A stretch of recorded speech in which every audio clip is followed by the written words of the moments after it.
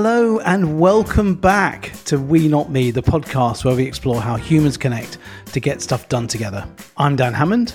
And I am Pia Lee. Dan Hammond, how exciting. Here we are, season 4. Season 4, yeah, a year ago, Pia. A year ago, and we're still here. We're still here, season 4 coming up. And today we're going to be looking back at season 3 and all the amazing guests we had. I mean, we talked about this at the end of season 3. It was a season of inspiration, and it was really well timed. We need a bit of inspiration. There's a lot going on and teams face a lot of uncertainty and a lot of pressures around it. The definition of insanity is doing the same thing and expecting different results. And so this particular episode is really highlighting a different type of leadership, a different type of teaming for a different situation. And I think that's going to be really key to sort of pick out these competence, behaviors and attitude, and different knowledge and skills that all make a way to embrace the situation and lead our teams differently. Yeah, and that's obviously needed. We are in different times, aren't we? And to sort of explore that, if you like, from all angles, as we always do, our guests came from many walks of life: community, health, consulting, activism, but their passion and their courage and their humility really did bring something quite different to our shows, but also something I think we can all take into our lives for doing things differently for these different times. As we often say, it widened our lens as we view our teams, but also sharpened the focus, I think, on what needs to be done and how we can achieve more together. So it was quite an interesting challenge how to organise this, but we decided to lend inspiration from the book by David Dotlich and others, which is Head, Heart and Guts, and to organise our wonderful guests into who talked about the brain, who talked about elements of the heart and compassion, and who talked about guts, or who demonstrated guts in the things that they focused on. And they all displayed different elements of this, I think. And in doing the summary, I think it really brought it back, how we have to bring all three of these if we're going to get anything done. But to help us to explore and to give his unique insights on these, we are joined by Dan Meek. He's the CEO of LIW, which is a global leadership and team acceleration consultancy that we know very well, Pia. And Dan is really someone who leads teams, works in teams, knows teams. So it's going to be really great to hear his take on our wonderful guests from last season. Dan, it's so wonderful to have you on the show. Thank you for giving us a great start to season 4. Thanks, Dan. I really appreciate being here, actually, and being invited to come along and finally join the We Not Me crew. Excellent. It's about time. We are so excited to have you here, Dan. Tell us a bit about yourself. I'm Dan, the other Dan from the Squattify LIW days, I guess, the younger Dan, the darker-haired Dan. I'm a dad. I'm an ex-surfer who wants to be one again, and I'm the CEO of LIW, a leadership consultancy who loves working with Squattify, actually, and hence happy to be here with the Squattify crew. Excellent. Thank you for being here. Dan, I'm going to talk to you now with a little bit more insight about yourself, and I'm going to choose at random a conversation starter card. And your card it's an amber card, so it's in the middle there. I'm most afraid of... public speaking on radio. Doing podcasts unprepared. Correct. We have a saying in LIW, "Don't stuff it up," which is a term of endearment when we're sending someone out to a big gig or to do something that the whole team are kind of relying on, and it's a nice way of saying we're with you. And it's okay if you kind of stuff it up. But I guess one of the things I am most afraid of is actually letting people down in a big way and stuffing it up. Pia would tell me that drives somewhat perfectionistic tendencies in my life, and we've had conversations about that in the past. But yeah, I'd say that's one of the things I'm most afraid of. That and being caught out surfing with sharks. Oh, that last one's reasonable. I always think you're being an Aussie guy. You're pretty fearless about the wildlife in Australia, but I imagine that one, the large carnivores in the ocean, would be a tricky one. That's a great one, Dan. Great start and very little bit of an insight into you. Thank you very much for playing the conversation starter card game. We are gathered today to review season 3. And as we said, we're going to look at this through 3 lenses, through head, heart, and guts. And these amazing guests that we had last season and the choices that they made and different styles of leadership for different times. So let's go to the end of the season and start at the top, the brain. And let's unpick it by looking at Ross Fraser's, the episode 36. And Ross's conversation with us was actually hugely impactful.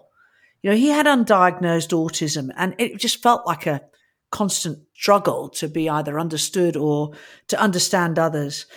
And he dealt with it in the first part of his life by hiding away. But then when it became diagnosed, he really wanted to become an autism activist. And what he really taught me particularly was about the power of neurodivergence and the difference between that and being something as neurotypicals. And the world is neurotypical, and we are missing lots and lots of color and detail that this neurodivergence can see. You spend 90% of the time being confused. You live in a neurotypical world. I mean, for example, I try and be as open and honest as I can. I prefer that. It feels more natural. I have more binary thought process. And when you're like that, I don't think you want to know you're the villain in your own story, especially if you've got no way of being able to kid yourself that's not the case. I just felt that I was stupid, that I didn't really understand what was going on half the time. Teachers would give me these rules. Like I said, I'm more open and honest, and I was constantly told I was lying. You're not seen for who you are. And I think the worst thing about that is that you see other people in the same view as yourself. So if you don't know you're different, you don't understand that they're misreading you and you're believing what they're saying when they're not believing what you're saying, you lose every part of yourself. You lose any confidence you do manage to build. And I ended up hiding away for 29 years because of it, trying to avoid people in society as much as possible, because it just felt like I was always doing and saying the wrong thing. But nobody would ever explain to me why. That was the worst thing about it. So every misunderstanding I had would get stuck in my head. Every time I said something that somebody would say was rude and offensive, and I didn't get the reason behind it, it just tears you up inside. You feel that there's no place in the world for you, to be honest. And that this is what brought me to become an autism advocate. This is why I fight every day for the community, because we're a population of about 5 million people. And I would guarantee if you asked 90% of autistic people that communicate, they would say they felt alone most of their life. And that just does not feel right to me. We've got this huge population, but everybody feels isolated because we're not getting the support we need. We're not getting the understanding we need. We're viewed for somebody who thinks in an entirely different way.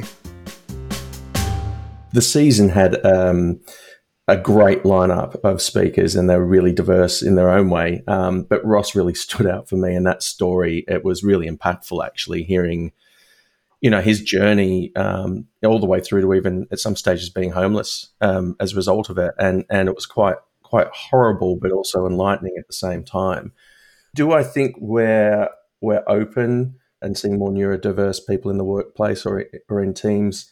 I'd like to think we are, but we're certainly not doing enough about it yet. I think diversity is a big topic for a lot of organizations, and I think they're still probably dealing with it at an organizational level a lot, which involves things like compliance and rules and training and those sorts of things. But the genuine teams of people who are valuing different perspectives and different views and true diversity are those ones that we're seeing actually embracing neurodiverse, culturally diverse, all sorts of diversity, and reaping the rewards as a result of that, not just through having the right numbers in their team or their organization, but actually getting some really great and different thinking into the team. But I honestly think there's there's a long way to go. I really took out from that, wow, there's people on the extremes, but actually, as you opened it up there to sort of more general diversity, people are struggling in a different way, even different ways of thinking. All kinds of people just aren't represented and feel that point about feeling alone. I'm sure that's true of a lot of people.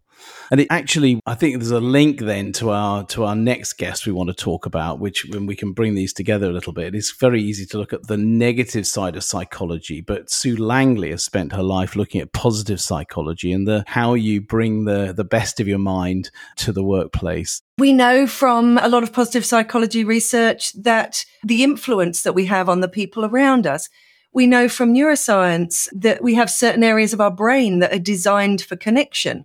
So we have a cool little area of our brain that sort of sits almost between the limbic system and the prefrontal cortex that is called the fusiform gyrus, that's designed to read emotions in faces. So we're designed to see those things, to notice those things. If you think about the mentalizing system and mirror neurons, I had Marco Accaboni on my podcast and my Learn with Sue a couple of weeks ago, which was amazing because our mirror neurons are designed to help us understand people. They help us understand people's intentions. And without those mirror neurons, we wouldn't have that. We wouldn't care.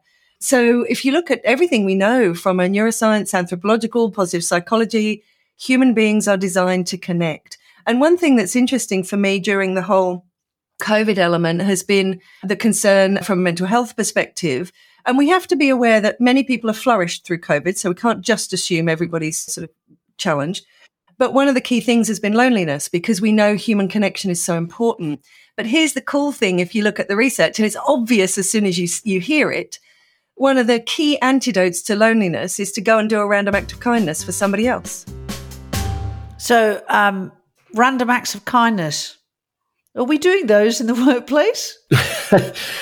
Again, probably not enough. I really loved listening to Sue, and I would have thought that a topic like kindness would have sat in the heart part of the head, heart, and guts. But certainly, she's right across the science. But yeah, to boil it down, kindness in the workplace probably needs to be viewed from three perspectives, doesn't it? It's sort of taking the time to be kind to probably yourself and to take the time to notice others around you. But kindness is also a team sport. So noticing what the team might need to look after each other and to help each other to be at their best. And you can be cynical about organizational kindness. There are programs in place, but I guess organizations can create and strive to create a culture that encourages kindness and values it so that those teams and individuals actually have the time and space to figure out what kindness means for them at any particular point in time. Kindness could mean anything from having a laugh together to being able to have time to go to the gym and look after yourself. And I think it really does change depending on circumstance. So you can't really put a rule book to that. No, and one person's perception of kindness is one person's perception of poison, isn't it? It's like they're not always compatible. No, that's right. And so I think that's why it needs all perspectives and a bit of presence and curiosity as to what people might need at any point in time to feel like they're treated kindly.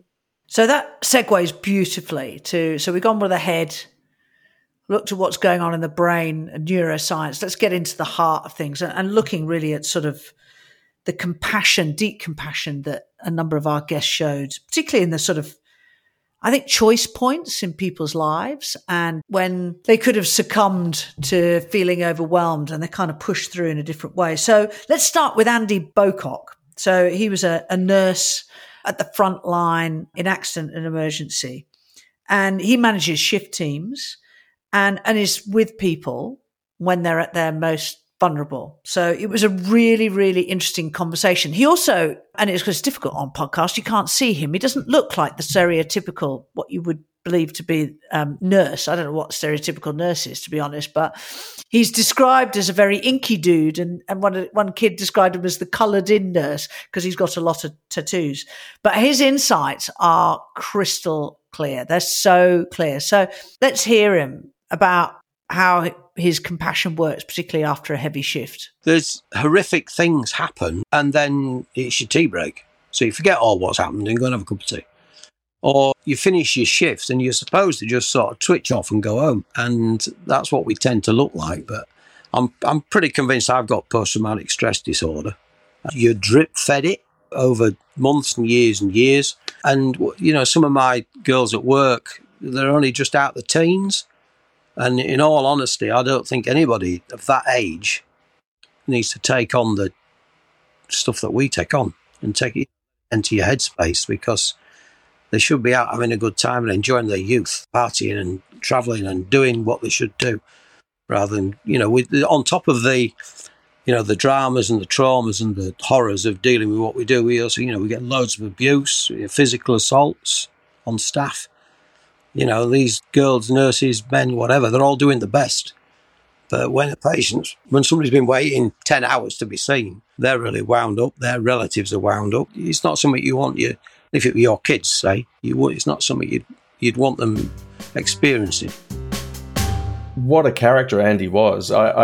This really hit a note for me, given my eldest daughter dearly wants to be a paramedic, and that idea of, 1 minute they're right in the middle of some horrific things, and then the next it's their tea break. I was wondering, how do you really prepare, someone for that? And I'd like to think that the people around them will help them through those tough times as they happen. And I think the takeaway for me for this is that resilience is a team sport. Again, I keep coming back to team, and I'm possibly biased there, but to think that someone that's actually got the experience and noticed what's going on to sort of pause and work with each other to support each other is one thing. But the thing that also stood out for me with Andy is I wrote down the words belligerent optimism, this sort of optimistic no matter what's going on, and that something will be fixed or can be fixed, and we'll get on with the next job at hand. I loved it. It was wonderful. That's such a great point, Dan, about the team. I think we often look, as you say, we talked about this a bit, but resilience being, you better crack on and sort of stand up to it. Actually, you could see there the role of the team in dealing with this really difficult situation. It is really easily forgotten. I think when the pressure comes on, we do break apart. And I think it's really a good conscious choice to bring everyone together to deal with these situations. Yeah, resilience can't be just about sucking it up, for sure. So I think that resilience of spirit probably taps into our next guest. So we had a couple of couples on this season, and James and Christy Thomas are the founders of Feel the Magic, which is a charity for grieving children. And they had grief in their own lives and used that experience to really drive the passion and the motivation and the know-how to build Australia's first charity for grieving children. So it's been a big team effort, and, there's been some highs and lows. So let's hear what actually gets them through. In Australia, 1 in 20 kids will lose a parent by the time they're 18, which doesn't include any other kind of loss that they may experience. So to be a household name was so important for us, and we had that clear vision. So anytime the going got tough, and it got tough because when you're talking about dealing with teams of people going on camps with, 90 volunteers, managing that is difficult and challenging. And when you are a charity, there's a different expectation placed on you. You're expected to help everyone whenever they need it as well. There's this sense that we are the be-all and end-all. So, I think having that clear vision of what we wanted to create and impact grieving children's lives, because we were so passionate, we just kept on it. And I think having each other through this, I would never have done it on my own, and I don't think James would have done it without me, in the sense that we both had times where we wanted to quit and the other pushed the other one up.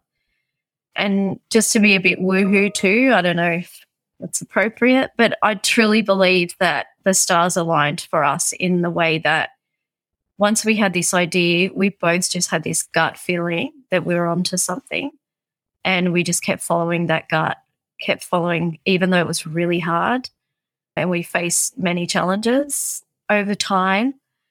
Big things would show up for us that pushed us along our way, that just showed us that we're on the right track, for sure.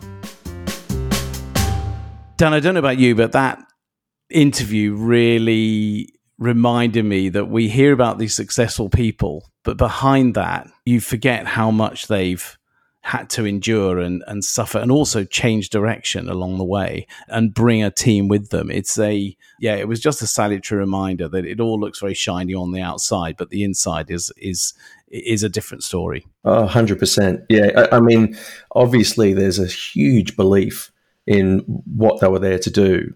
And, one of the themes that seems to come through a number of the podcasts in the season is this idea of purpose. And they've got that definitely in bags, to the stage where they've actually got to manage some of the emotions of the people on their teams when they're working with the kids in the charity. But I think that must have been what pulled them through. They've obviously sacrificed a lot in time and lifestyle and everything else to achieve what they've set out to achieve.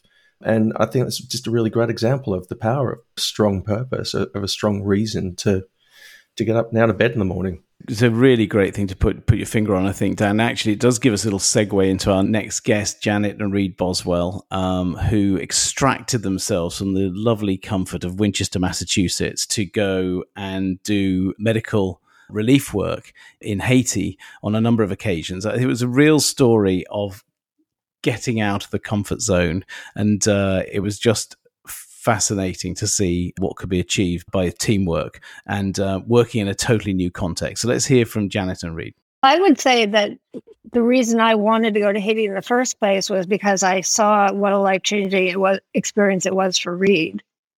Here he was, this guy who didn't want to go and doesn't like change, and he doesn't really enjoy traveling. And here he came back, and it was clearly transformative, and it had a bumping, additionally transformative effect every time he came back. So clearly something changed with him that I wanted to experience as well, which is why I was so thrilled about going. But I think going to Haiti, and a lot of the team members were significantly older than I am, and some of them were they traveled in different circles than I did, and they had different thoughts about some things. And I learned when I was interacting with them really closely that I could trust them to be there to do what they were there to do, and to treat me without any kind of lenses and boxes that we would have with each other at home. And I try, when I'm dealing with people now on teams that I'm not familiar with or who don't have similar backgrounds from mine,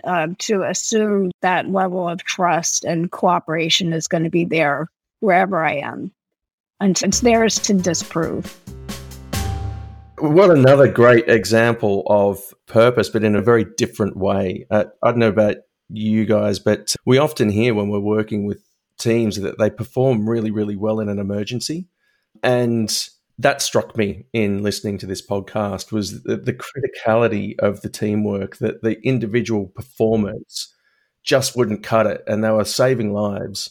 And there was no choice but to pull a team together of people who may or may not know exactly what they should or could do, but they had to band together as a team and learn how to improve together as a team to save lives and get the job done with what they had. The stakes were so high that they just had to learn how to perform well as a team. And I think that teams that don't have the high stakes like that often forget to have the conversation about or to think about, how are we going to improve as a team? It seems to be like that critical nature, that acute purpose, if you like, rather than the big long-term purpose, drives that sort of behavior. It'd be great to be able to bottle that, wouldn't it? So that teams could perform that well together. Just have a swig of it when you need it, even if it's not an emergency. And of course, it's a really interesting challenge, and we could probably explore some more on the show. But how do you capture that spirit and not just engender a sense of emergency all the time? We know that's not, for most teams, that's not going to be helpful. But yeah, there's something about what that gives you, isn't there, that allows people to open up and change. I think it's a really, really, really powerful point. I think then as we took a slightly different path when we met Mark Steadman, because then we also looked at, well, what might be some of these pieces of baggage that shape the way that we behave. And Mark was just the most egoless man I've ever met, who was just incredibly vulnerable and very truthful and exceptionally insightful. And he relayed a story of how, with the best intent, he had tried to make the right decision within a team, but actually put somebody offside, and what that taught him about who he was. One of the lowlights of my career just in general was I tried to communicate to someone in a tech project when I'd said sort of, don't worry about this thing, I'll sort it out, was read as, you're not equipped to sort this problem out, so don't worry your pretty little head about it, I will sort it. Whereas in my thing is, it would be more hassle for you. You would find it frustrating. It's something I know very well. I can just quickly knock it off. You're on holiday. I'll just knock these bits out, and then you can come and you can tidy it up and put in the polish that you want to put in. And I probably didn't communicate that well. And so when the person came back, there was this meeting. There was this all hands meeting. We were a small team, small company, but we had this physical divide in our office of like tech guys on one side and design guys on the other. And that became more apparent when we had this meeting, which I had no idea was happening. And it was basically, I'm going to tell you that this is unacceptable treatment of me. Like this person said, you treated, you were condescending, you were this, that, and the other. It called me, called a meeting to enable this discussion to happen. And it created such a toxic environment because I was completely blindsided. Because again, like I hadn't realized I was going to say hurt this person's feeling. That sounds more condescending than I mean. I'd I guess impugned this person's technical abilities. Made them feel lesser, and that absolutely wasn't my intent. The two of us never really got on anyway, but it really did hit that head, and it was for days. There was the next day, no one said a single word in the office. We all came in and no one said a word. It was horrid, brutal, absolutely brutal. Yeah, and I think one of the things that I would learn from that later is. Sort of like I said earlier, it is our own baggage, it is our own things that we bring with us, our own preconceptions, our own understandings or misunderstandings about our own the ways that we communicate. And sometimes I think once you can realize, oh, this is my own stuff that I'm dealing with, it's less about the other person, then it can make that stuff a little bit easier to deal with. Dan, obviously, I don't bring any baggage to work at all. But have you seen? Where have you seen this in the workplace? Where have you seen Dan's baggage? Is actually what I'm. Oh, it's hilarious, isn't it? It's the classic case of he was being a nice guy. Well, I think he was trying to be a nice guy, and so that's you, Dan. You're a nice guy, but I think being at pace and making a whole bunch of assumptions stopped him from being curious or present to what was sort of going on, and his nice guyness kind of, he probably displayed what we'd call some rescuing behavior, and just fell on a hand grenade accidentally by saying, I'll do this for you, and the next thing he's caused offense. And it's interesting to see the knock-on effect of that, where he was saying that the whole team didn't speak the next day, and you've got this condition in Squattify, speaking straight without causing offense, and it's very difficult to do the not causing offense thing when you haven't got sort of a good solid foundation in the relationship, and that probably comes all the way back to that being present, curious with each other and understanding each other before making assumptions, and think it's going to be helpful, right? The next episode we are going to take a look at might provide a little bit of a way forward on this one, actually, which was with Kathleen Curran. And she wrote a chapter of a book, spent a lot of time researching, actually using Squadify data, among other data sources, to look at leadership in these COVID times, in these times of great complexity. And she calls it generative leadership. And I wonder if potentially, if this could have been done, whether Mark's situation could have been relieved a bit easier, where she talked about the importance of hope, care, love, and intent, and building those in the workplace for this new environment may have helped Mark a little bit back in the day. But let's hear from Kathleen now. The changes that are being made when you see people really pausing to reflect and respond and reprioritize and regenerate, not just get it done, that takes time to really take root. And if we get back to normal too fast, it won't last. It will be like the rubber band. It's stretched a bit and then snaps right back. If we stretch long enough, it can become a new way. So we find some evidence of that. And I think that time that we've now had to find a new way of being and doing, such as the hybrid methods and so on. If you ever read anything by Rita McGrath, professor at Columbia in strategy, she wrote a book about seeing around the corner. And she talks about how we got used to things pretty fast, made some major changes, and now find, do we want to go back? No.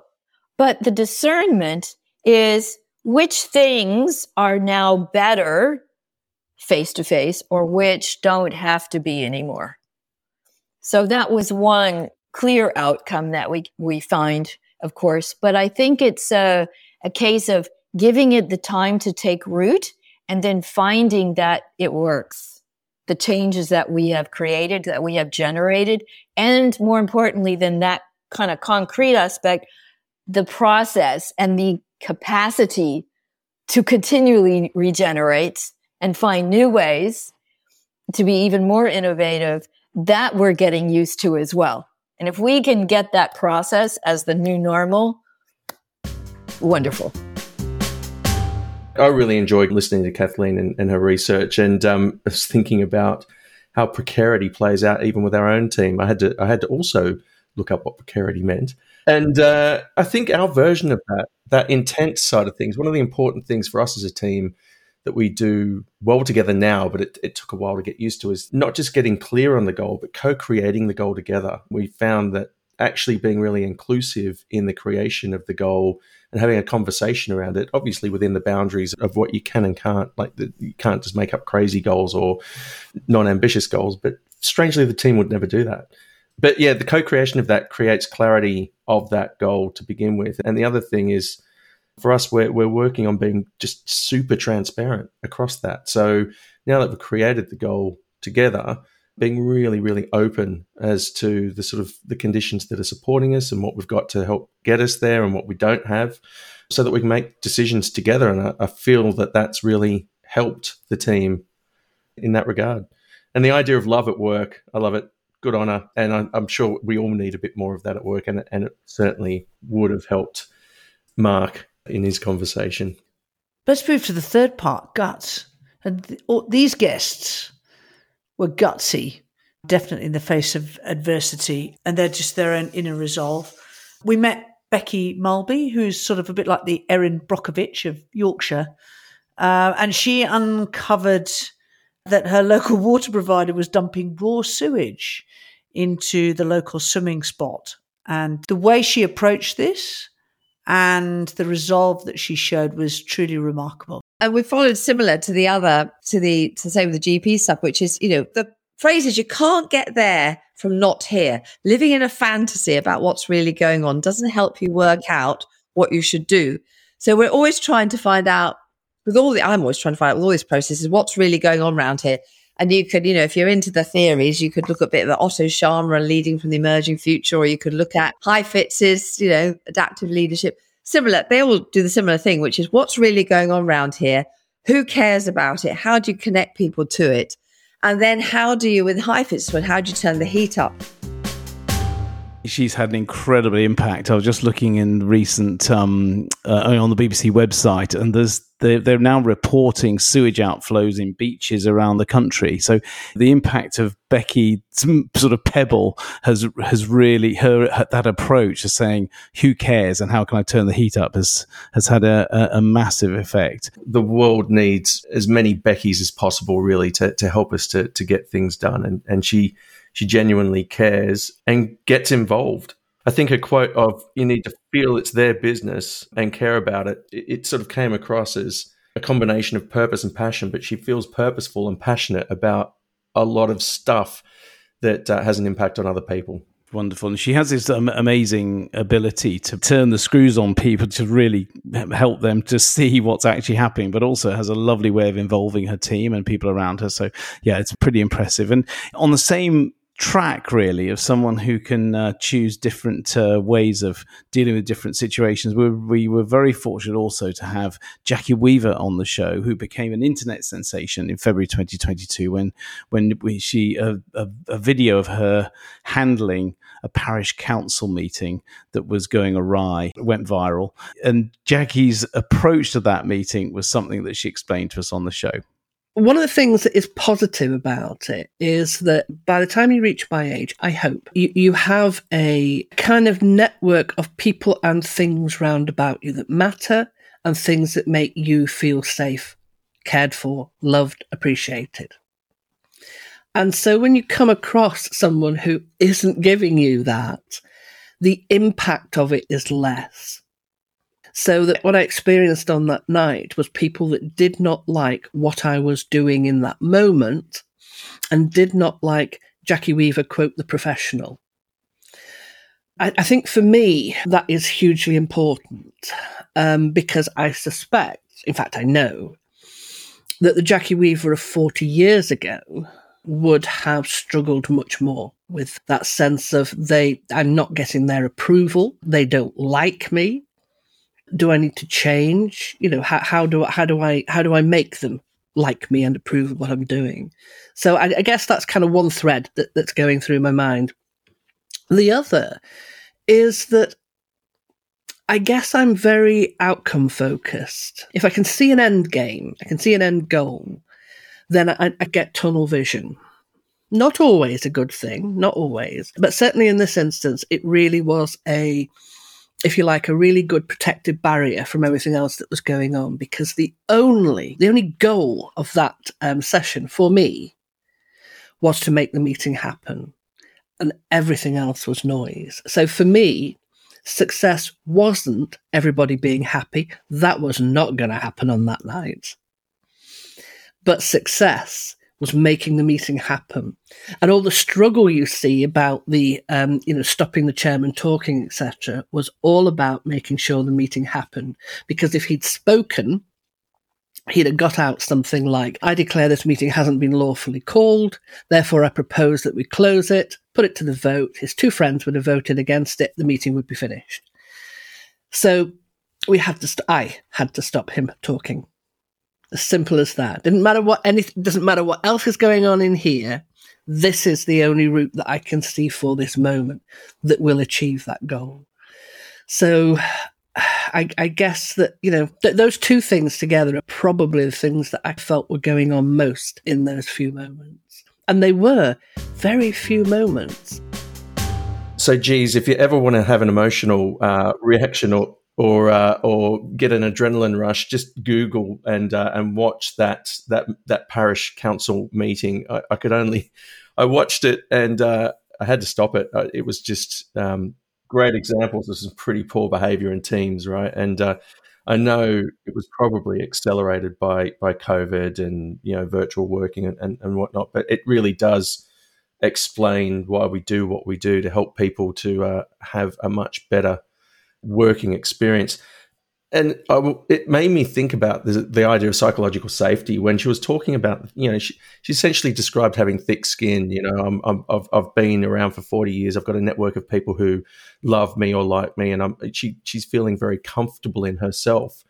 But we've really got a responsibility to make sure that, the younger generation, people coming through into work that don't feel as thick-skinned, don't have to sort of experience that just to get their point or their goal or the thing they're trying to achieve through. It actually motivates me to do more of what we do. Yeah, me too. Me too. I loved her laser-like focus and just that really lovely sense of confidence. She was her own person, and she totally believed in herself in that respect. Somebody else who's like that is Steve Hunt. And Steve is, we all work with him and know him very well, but he talked about the choices he'd made early on in his career and the relationship of those to values. I thought he had a really interesting insight on values. So let's hear that. I've learned a lot about it. And I think one thing that you might find really interesting, particularly if you're an executive, is talking about values, because values became popular probably when I started my career corporately at News, maybe 15 years ago. They were on the wall. Maybe they were spoken to a bit. I've actually found when I went to Universal, they didn't talk about them at all. I found that kind of interesting in the multinational, except when you were hired. But the idea of values to me is they're kind of meaningless. I've learned. I found in TubeMogul, we had behaviors, and I found behaviors were really powerful because you could see if someone was behaving in a certain way. And of course, when you have enough people behaving in a similar way, that can become a value. So I thought that was really interesting. But when I had the privilege to set up this company and rethink it all again, I actually went a step further in reverse, and we operate with practices. And the idea with us is that we integrate these practices into the day-to-day. So I'll give you an example. You've got Kim Scott's Radical Candor is a practice. We practice radical candor, and we show everyone that video of hers on YouTube when they are inducted into the team, so they understand what it means and how to use radical candor in the right way. But we practice it. And so in one-on-ones, there's a chart that you can do from Kim Scott where you can place yourself and say whether you were actually delivering, the news with radical candor. So after your one-on-one, you both have to stick yourselves on the chart as to where you felt the conversation ended up. That's how we finish a one-on-one. But we've also found that in our culture, and we just did our quarterly review the other day, we had often people will deliver a compliment sandwich in a way by saying, hey, I would just love to offer a little bit of radical candor about this. And then everyone's like, ooh, here it comes. But it gives them that permission to speak freely and to say what they really feel. And I think without making that a practice in those one-on-ones that every single person, whether you're the intern or the CEO, does, we wouldn't have that open discussion. Dan, I know we've done a lot of work in the past on values, and it's fair to say they have got a sort of a bit of a bad name for themselves, actually. I really liked Steve's thinking there. What was your thinking on that? Yeah, I loved it too. The key for me is practice. I pictured a pyramid with the word values at the top, and that's really what a team or an organization might value. And the behaviors kind of sit underneath that, and they're the behaviors that are going to display the value, and that's what Steve talked about. But this idea of practices is great because it's something that I don't think organizations do anywhere near as well as sporting teams. So if you want to get a better golf swing, if you want to change an element of your golf swing, you're going to practice it over and over and over again until you get better at it. And our behaviors, our conversations at work, the things we do at work are no different. And in fact, the more we practice it, the more we're learning, the better we get at it. So I love the idea that he's got a practice called Radical Candor, but they practice doing it. And therefore, it's not just creating the time to do it, but they're getting better at it while they do it. And therefore, it does become something that the organization clearly values.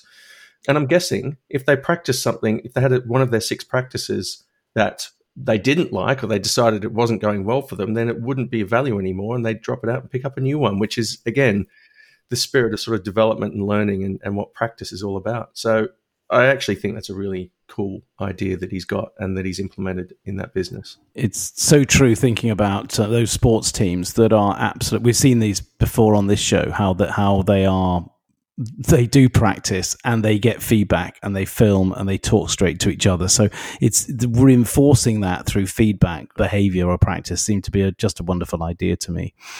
And we finished the season with a fundamental part of life that we are all seeking, and that is happiness. And we talked to Matt Phelan, who runs the Happiness Index, and he gave us some laser focus on what drives this rather elusive quality of life sometimes for us in these difficult times. So let's finish the show by hearing from Matt. So let's recap what we've learned so far. So one, we've got emotions as a source of relationships. We've got the importance of using happiness as a data point and the fact you need to practice it. What I'm about to share with you now is what we've seen in over 100 countries, in over about 1 million human beings. And all I can share with you is what we're observing. Everyone needs to interpret it in their own way. But what we're starting to see more and more is that happiness, in its simplest version, is a team sport. And let me describe what we see in the data. Is the only way I can describe, again, using nature, because we like to use nature to describe our data, because guess what? Human beings are part of nature, is that happiness works like homeostasis. So homeostasis is obviously something that brings you back to a certain set point. So we've heard before other happiness experts talk about happiness set point. So someone has like a certain level of car, and then they go and buy a car they think is going to make them happy, and you just return to your set point. That's what's known.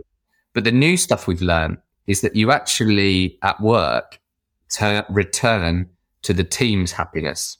So that's massive, because if you're in a team of 10 people and the average happiness is 8, and you are a 4 and you join that team, the most likely thing to happen is you will go up towards the team's happiness. But you also need to seriously consider this the other way round, which is, what if you're at happiness on average, but you join a team where everyone's a 4? Now, the reason I want to share this is it's what we're observing. It's huge, but also for people's mental health and well-being, they really need to be asking questions before they join an organization or a team about the culture, and saying things like, if I was interviewed tomorrow for a job, I would ask the person interviewing me, how happy are you? How happy is your team? And how happy is the company? And I would listen to them, and I would also ask them to evidence it. And if any of those questions made them feel uncomfortable, or they thought I was out of order for asking those questions, I would also learn as much as I could from the data, because I would understand that they're not taking this stuff seriously. Because by now that you know that, everyone who's listening on this podcast that knows that the happiness of a team could impact your own well-being, mental health, and happiness. I think that's our utopia happiness.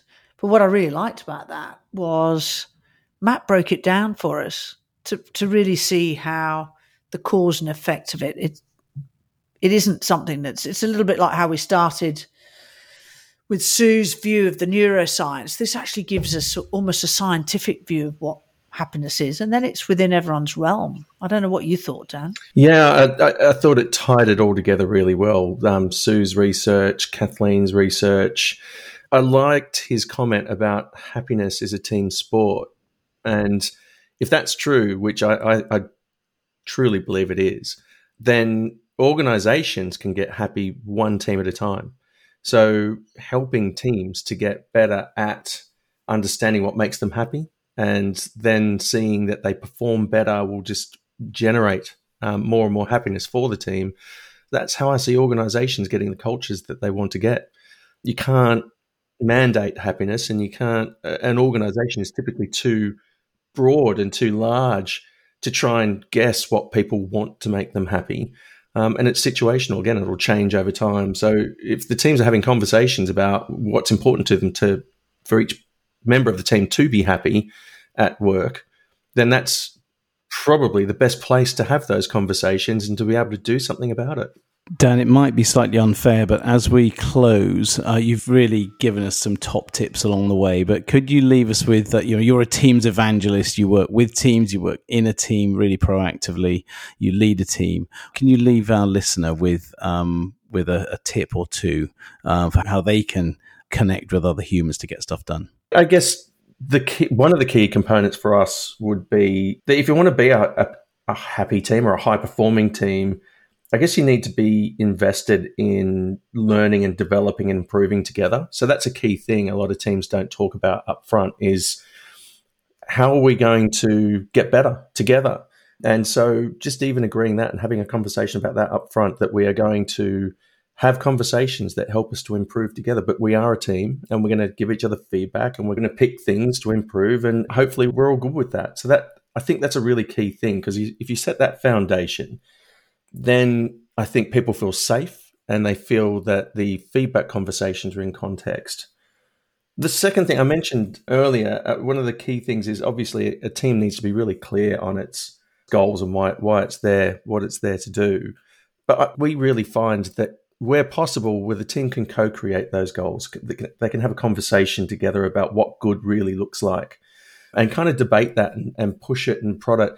Often what happens is that the team stretches the goal beyond what a singular team leader would do, but then the whole team owns it, and the team leader is no longer the sort of single owner or custodian of the goal, and therefore the single owner of the feedback or the direction of how we're tracking on that goal. As you probably know, LAW believes strongly in this idea of leadership, not just leaders. So it's the whole team's responsibility for its success, not just the team leader's responsibility, sort of a single point of success or failure. And I think that starts with getting good at having conversations together. And the first conversation should be, what does good look like for us and what's the goal? And then finally for us, it's just to reinforce what Steve was talking about, which is practice and practicing the right conversations together.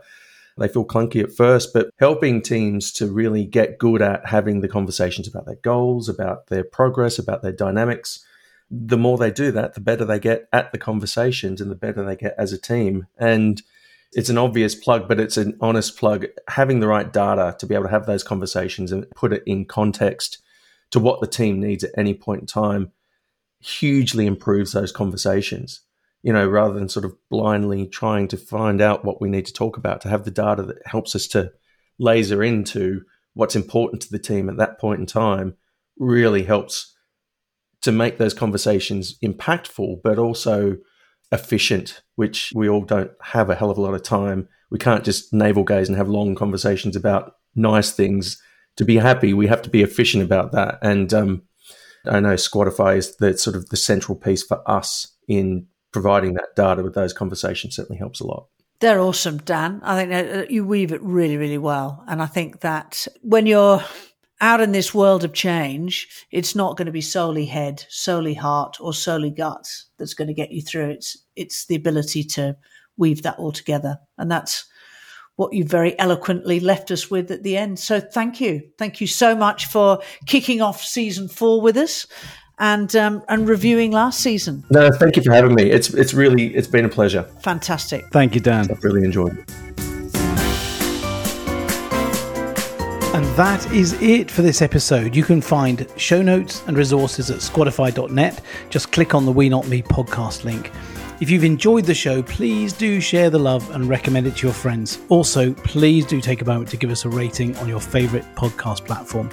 You can also contribute to the show by leaving us a voice note with a question or a comment. Just find the link in the show notes. We Not Me is produced by Mark Steadman of Origin. Thank you so much for listening. It's goodbye from me. And it's goodbye from me.